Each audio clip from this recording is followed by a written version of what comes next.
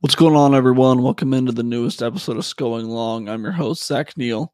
We've got a quick show for you guys today. Football is back on Tuesday with the Ducks starting practice again, so I will be on later, probably later this week or early next week to talk more about what Dan Lanning and his team are doing, getting ready for the spring game at the end of this month. Today, though, I wanted to talk about women's college basketball. There was some major news that came out on Monday night that Te-Hina Paopao is entering the transfer portal and leaving Oregon, which is that's just a major blow for Kelly Graves and the Ducks. So we're going to talk about that a little bit. And then there's a good conversation to be had about Sabrina Ionescu's legacy in the wake of this Caitlin Clark renaissance in college basketball. So I brought on my friend Shane Potter from the Flock Pod earlier today. We had a conversation about that and kind of the current Caitlin Clark phenomenon that's going on.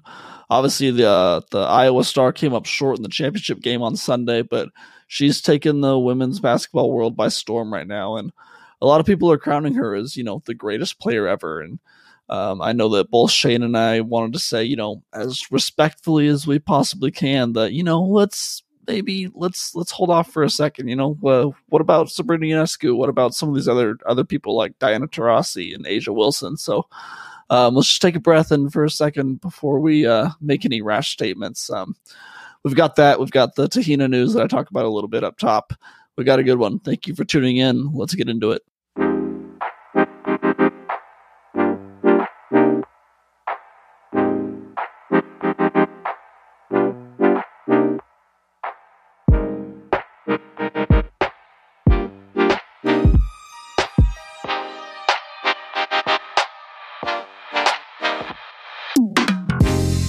All right, as I'm recording this part of the podcast, it is Monday night. Just got done watching UConn win the college basketball championship. Congrats to them. That was fun to watch.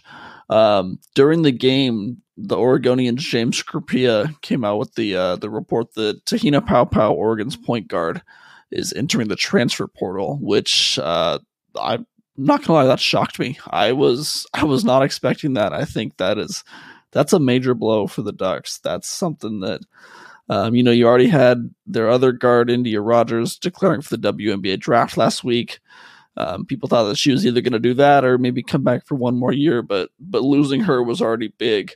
And now you lose your other star guard and one of your veteran most players. So that's just it's a tough one for the Ducks. And I think that Kelly Graves is now probably gonna really have to look at his program and look at the pieces there and figure out how to go forward. He's absolutely going to have to go into the transfer portal this year to try and find some ready-made players, some more veteran experience, I guess, because that's a really young team.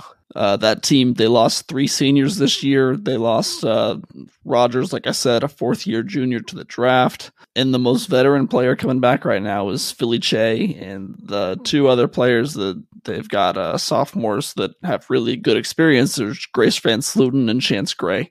But other than that, you don't have a ton of experience. You don't have a ton of veteran leadership in that locker room. So it'll be interesting to see how Graves deals with this going forward. But man, I'm surprised that Paopao's leaving, because she seemed like she was bought into this team. I know that I had a conversation with Eric Skopel earlier this year, 247 Sports, and he was saying that it was interesting to him how she maybe ceded the leadership of the team and the alpha dog role to India Rogers, and it was just an interesting development because she'd kind of always had that role the past couple of years.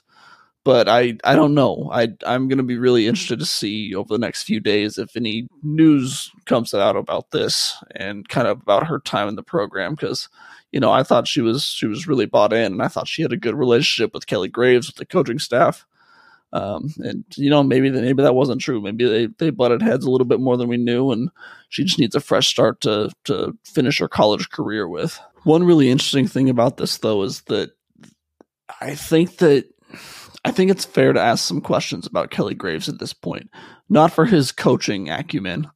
I think he's an outstanding head coach, and he's got the track record, the NCAA tournament success. I mean, nobody will tell you that he's not an incredible coach, but there's starting to be a pattern of players choosing not to play for him and choosing to leave. Once I heard this Paopao news, I went through the list of the past few rosters just to see who was on this team who decided to end up transferring out. At the top, not transfers, but India Rogers turning down another year to go WNBA. Niara Sablé did the same. Sedona Prince did the same. I know Sedona's situation was a little bit different because there was injury, but if you look at just the transfer portal, you've got this long list of players that decided to transfer out. Jenna Asai this year, Maddie Shear, Taylor Bigby, Sydney Parrish, Kylie Watson, Taylor Chavez, Jad Shelley, Angela Dugalick. Those were all within the past, I think, 2 to 3 years, players that were on this roster that just decided to go play elsewhere. I'm not sure if they just liked the fit better on other teams, or they just didn't really get along with Kelly Graves and didn't think that they could play for him or play under his system. But it's interesting. I don't cover this team close enough personally to really know what's going on behind the doors. I know I'll see a couple people who are really plugged in tomorrow at Oregon's practices and stuff, and I will definitely be talking to them and see if I can figure out what's going on, because it's something. I think that this isn't nothing. I mean, there's some smoke here, and I'm curious if there's fire. I don't think that Kelly Graves is on his way out by any means, and I'll say it again. I think he's a really good head coach, but this is not nothing. I mean, there's a severe problem of really talented players choosing to go play elsewhere, even after they've been at Oregon and kind of experienced what it's like. So it's something to watch going forward, and I will be tuned in this offseason, because this just became a really, really important offseason for Kelly Graves and the Ducks, because they've got a lot of roster building to do, and they've got a lot of holes to fill on that team. So we'll see what they can do over the next few months, but it's going to be interesting to watch. All right, let's take a quick break, and I will bring on Shane Potter, and we will talk about Sabrina Ionescu and Caitlin Clark.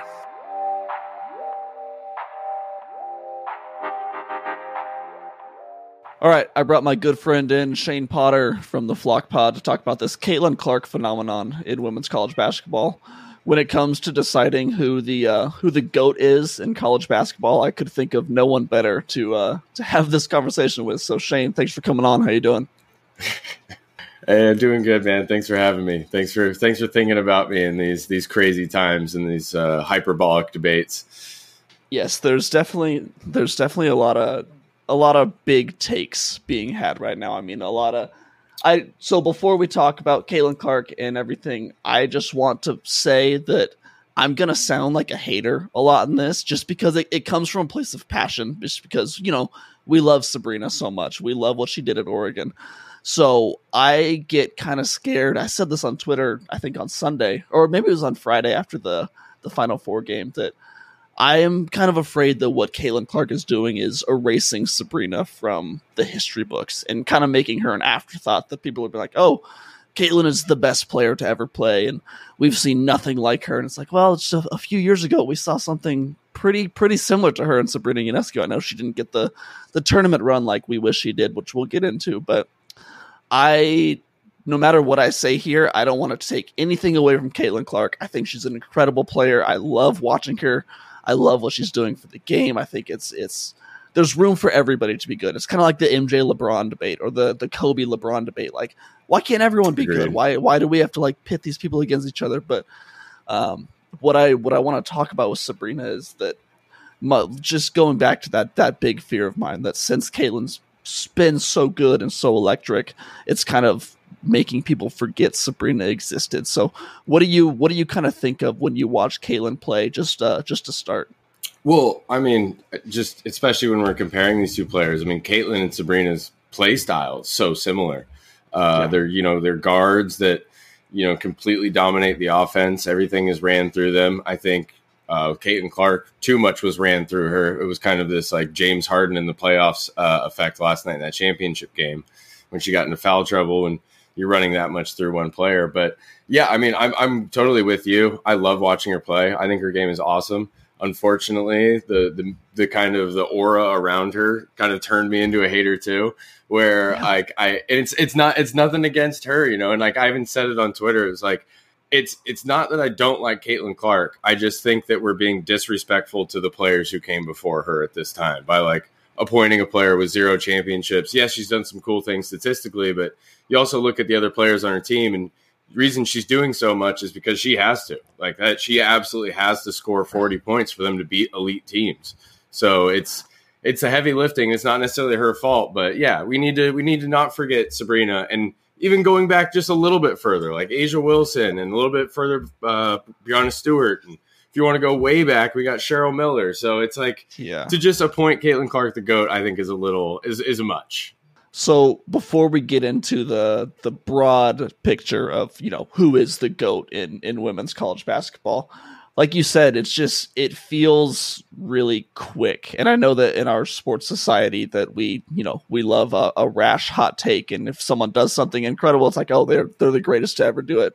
I said before we started recording, I was listening to I know we both listened to the Bill Simmons podcast, and he had Ryan Russillo and Van Lathan on today, and they were talking about Caitlin Clark and LSU and Iowa, and they were both saying, they're like, Bill was asking, he's like, is there a women's college basketball player who has done this in the past 20 years, 25 years? I was like, yeah, there really is.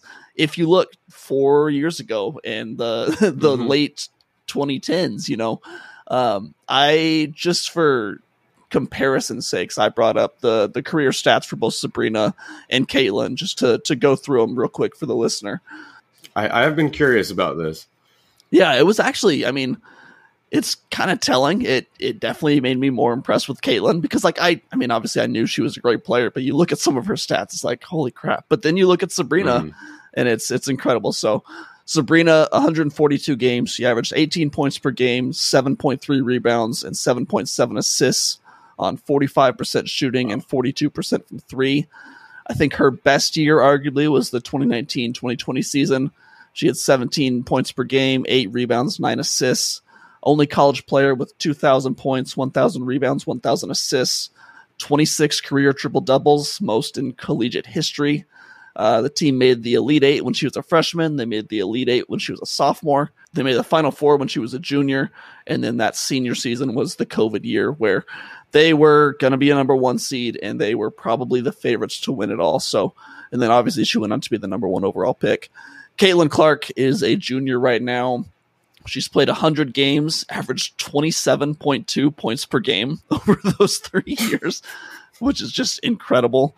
7 rebounds per game, 8 assists per game, 46% shooting, 38% from three. I know she takes a lot more threes than Sabrina did. Her best year was arguably this year or last year. They were kind of similar stats. She averaged 27 points, 8 rebounds, 8 assists. As a freshman, she averaged 26 points per game. I saw that, which was just kind of insane. She has 11 career triple-doubles, so that's where Sabrina really has her beat, 26-11. Iowa made the Sweet 16 when she was a freshman. They lost in the second round when she was a sophomore. Then obviously yesterday they lost in the championship game to LSU. So when I read those stats, what's the major thing that kind of stands out to you? Like if you were to read me both of those stat lines and not told me which one was which, it would be nearly impossible to try and figure out, honestly. Yeah. They're both so impressive. Those scoring clips are both of them. It's funny too, like how the recency bias thing really sets in, that I kind of forgot how amazing Sabrina was statistically. The triple doubles, I think, is kind of what stands out and breaking some of those Pac-12 records. But when you talk about those shooting percentages, like 46% while doing all of that, and then also, I'd say the major difference between these two players is kind of the teams that they played on. Sabrina was orchestrating this offense with Ruthie in the pick and roll, and then Satu getting involved from the wing.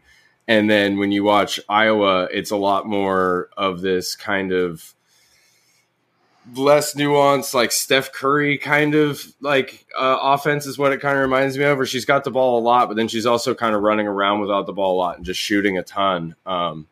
It's both are just incredibly impressive. Yeah, and let's open it up now to the kind of the broader picture, because I forget what your tweet was over the weekend, but you responded to some people saying like, "Oh yeah, she's the GOAT if you don't consider this person and this person and this person." So, in the grand scheme of things, I mean, where it's hard to predict and hard to say, where is Caitlin going to end up on that hierarchy? She's got another year in college and then hopefully a really successful WNBA career as well, but I don't know that you even have Sabrina high on that list. I'm not sure where you have her. So what in your mind is kind of your top 5, top 10, if you want to go that deep, for greatest women's player of all time? I mean, I'm putting you on the spot. You got to look at Breanna Stewart. Well, I mean, yeah, it's tough. I think a top 5 is kind of it's kind of easy to do, but it's similar to like any sport when you start having this conversation where eras play like a big part of it, and you also look at like Breanna Stewart. She won 4 national championships in college, and, with huge numbers, multiple player of the year. Obviously a very successful pro career as well. But then you make the argument that was when like college basketball was about as top heavy as it could be, and UConn was super duper loaded. Sue Bird, kind of the same conversation. Candace Parker, I think, is also up there, which she was able to do at Tennessee. And then when you kind of have like the NBA greatest of all time conversation, Wilt Chamberlain is always kind of left out, even though you see these numbers and you're like, how is this guy not like obviously one of the best He's got ever? Every record, yeah. Exactly. Yeah. He averaged 50 points a game one year. It's insane. And then, so I think you kind of put Cheryl Miller in that same conversation where it's like, yes, we have to recognize her because of the statistics and what she was able to do. And, probably would have been one of the first players to play in the pro ranks with men, but women's college basketball just wasn't at the point that it is now. So it's kind of hard to, I don't want to have like the plumber conversation that was had a couple months ago, but it is, it's not at the elite level that it is now. And then I would also have Asia Wilson in that conversation. She won Player of the Year at South Carolina. They won a championship. Really was like the cornerstone in changing that program to what we have now, where they're like the modern day UConn, if you want to kind of like juxtapose absolutely. Those eras. I think what Dawn Staley is building there is going to last a long time. So, but then, and then Sabrina, it sucks having that incomplete for that final season. I think that would have kind of really hurts. At least, gave us some closure, because people like to say that it's like an automatic championship. Hey, if this year showed us anything, the best team doesn't always win. I still think South Carolina was the best team this year, but it happens. And they ran into a buzzsaw in Caitlin Clark, and she dropped 40 on them and was it 65% of the team's total offense. She scored or assisted on every point in the fourth quarter. I mean, so like shit like that happens. So like, you can't really just pencil in that title, but I do think Sabrina deserves to be in that conversation. I do think that there is a little bit of a bias towards her just because of like the whole West Coast thing and the fact that I think people view the Pac-12 as being kind of soft, but the more that she has success in the WNBA, I think it kind of disproves that stigma that she had in college. Well, yeah, and I think the fact that the start to her professional career has been a little bit bumpy just because of injuries. It hasn't taken off quite like we expected it to yet. I think that going forward, you would agree as much as anyone that, they're going to be really good. And I think she's going to start to shine really brightly over these next couple of years in New York. But if she had that instant success from college straight to the WNBA, I feel like she would be remembered a lot more on the, just on your water cooler talk. Your Bill Simmons and Ryan Russillos would know to mention her in a conversation about the best women's players ever, instead of just completely forgetting she exists. So, and then obviously the COVID year, yes, you're right. You can't pencil in a championship for them. You can never pencil in a championship in a 64 team field with, some of the best teams in the nation. But I think we feel confident that they would have made it to at least another Elite Eight, maybe a Final Four, and then you've got a college career with three Elite Eights, one Final Four on your resume, and the most triple doubles in college history. All of these other records that she has. It'd be pretty incredible, but I don't really know what point we wanted to make here. I don't know that I don't know that there was an answer to get down to in this conversation, but I just watching all of the the talking heads over the weekend and the Twitterverse talking about the greatest college basketball players, the greatest women's players. I feel like I really wanted to stand on my soapbox and say, hey, don't forget about, Sabrina so quick. I think that there's so much that she did for the game. And again, I'll say it again. None of this is to take anything away from Caitlin Clark. I love Caitlin. I love what she's doing. She's so much fun to watch. And like we said in the greatest of all time draft, what she's doing for the game mirrors what Sabrina did for the game, where she's elevating it to a new level. And she's really, she's being a great ambassador for the game. And I think that's so important. But I had really conflicting feelings. I was really at an internal battle all weekend and all, NCAA tournament watching this, because like, I love what she's doing, but part of me is I guess I would call it jealousy, just because we never got that with Sabrina, and we never got the chance to have her, to see her have that impact and see her be on that national stage and in the championship game. Yeah. And I mean, no matter how you feel about like how that national championship game went yesterday with like, the antics that were attached to LSU's victory and, became, this Caitlin Clark discussion, I feel like has become a bigger thing. And I don't really want to get into that. It's become like a race war, which is really unfortunate. 100%. Everything does in our society. But I'm kind of glad that women's college basketball is having this moment. Like viewership went way up, and we did have this giant moment in this giant championship game, and it sparked a debate. Like I didn't think that for a game that was in the middle of the day, when I got home from work last night at like 11 o'clock or whatever, I get on Twitter. I'm like, what's the world talking about? What's burning down now? And people are like still tweeting about the game. And I was like, holy. And then like I get involved and I'm like, oh, blah, blah, blah. I told you guys, blah, blah, blah, blah, blah. But anyways, like it is like a cool thing that it was this big. Like it's, again, depending on how you feel about it, like whatever.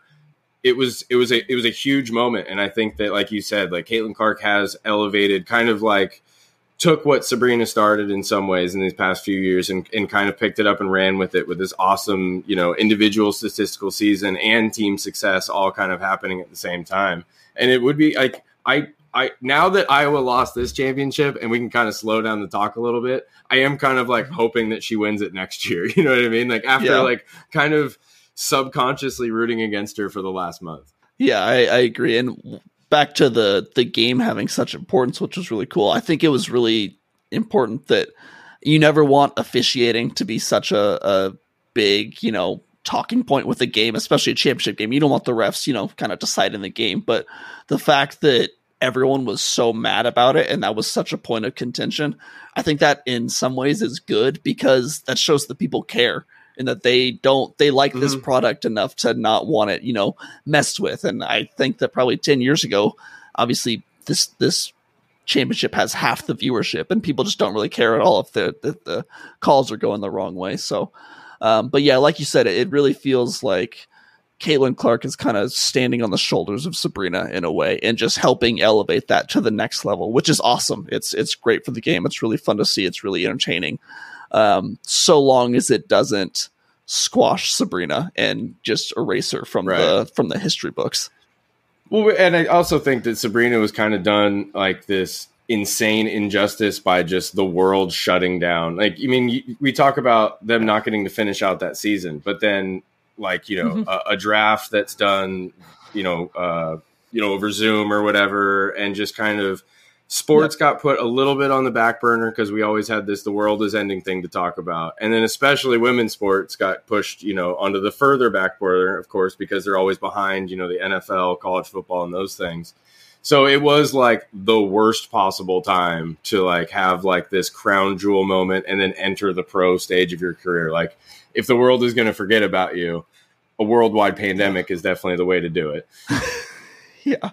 And I think Sabrina tweeted on, I forget which day it was, but she tweeted just like, oh, what could have been? And it's like, yes, that really hit home, because it's like, man, every Oregon fan wanted to see that team in the NCAA tournament so badly, because there's a lot of knocks on Oregon sports. Go ahead. I could collectively hear like Duck fans' phones drop out of their hands when that tweet went out. Yes. Like just like, oh, yeah. Well, it's like there's just a lot of knocks on Oregon sports for no championships or not many championships in recent memory in the major sports, and that was probably as good of a chance as they will have or have had in a long time. So, it just it brought up old wounds, which was tough to see. It just kind of added to that conflicting nature of watching the whole Caitlin Clark experience. Shane, thank you very much for coming on and indulging me and kind of letting me talk through some of my feelings about Sabrina. It's always great to have you. Thanks for coming on. I'll talk to you soon. Yeah, man. Thanks for having me. Pleasure as always. All right, that's going to do it for us today. Again, a big thanks to Shane Potter for coming on and talk about Sabrina and Caitlin Clark. I'll be back on, like I said, either later this week or early next week to talk more about the football season as the Ducks return and we ramp up towards the spring game. Thank you guys for listening and following along. If you want to check out more of my work, you can do it as always at duckswire.usatoday.com or follow me on Twitter at Zachary C. Neal. We will talk to you guys a few days, maybe next week. Until then, take it easy.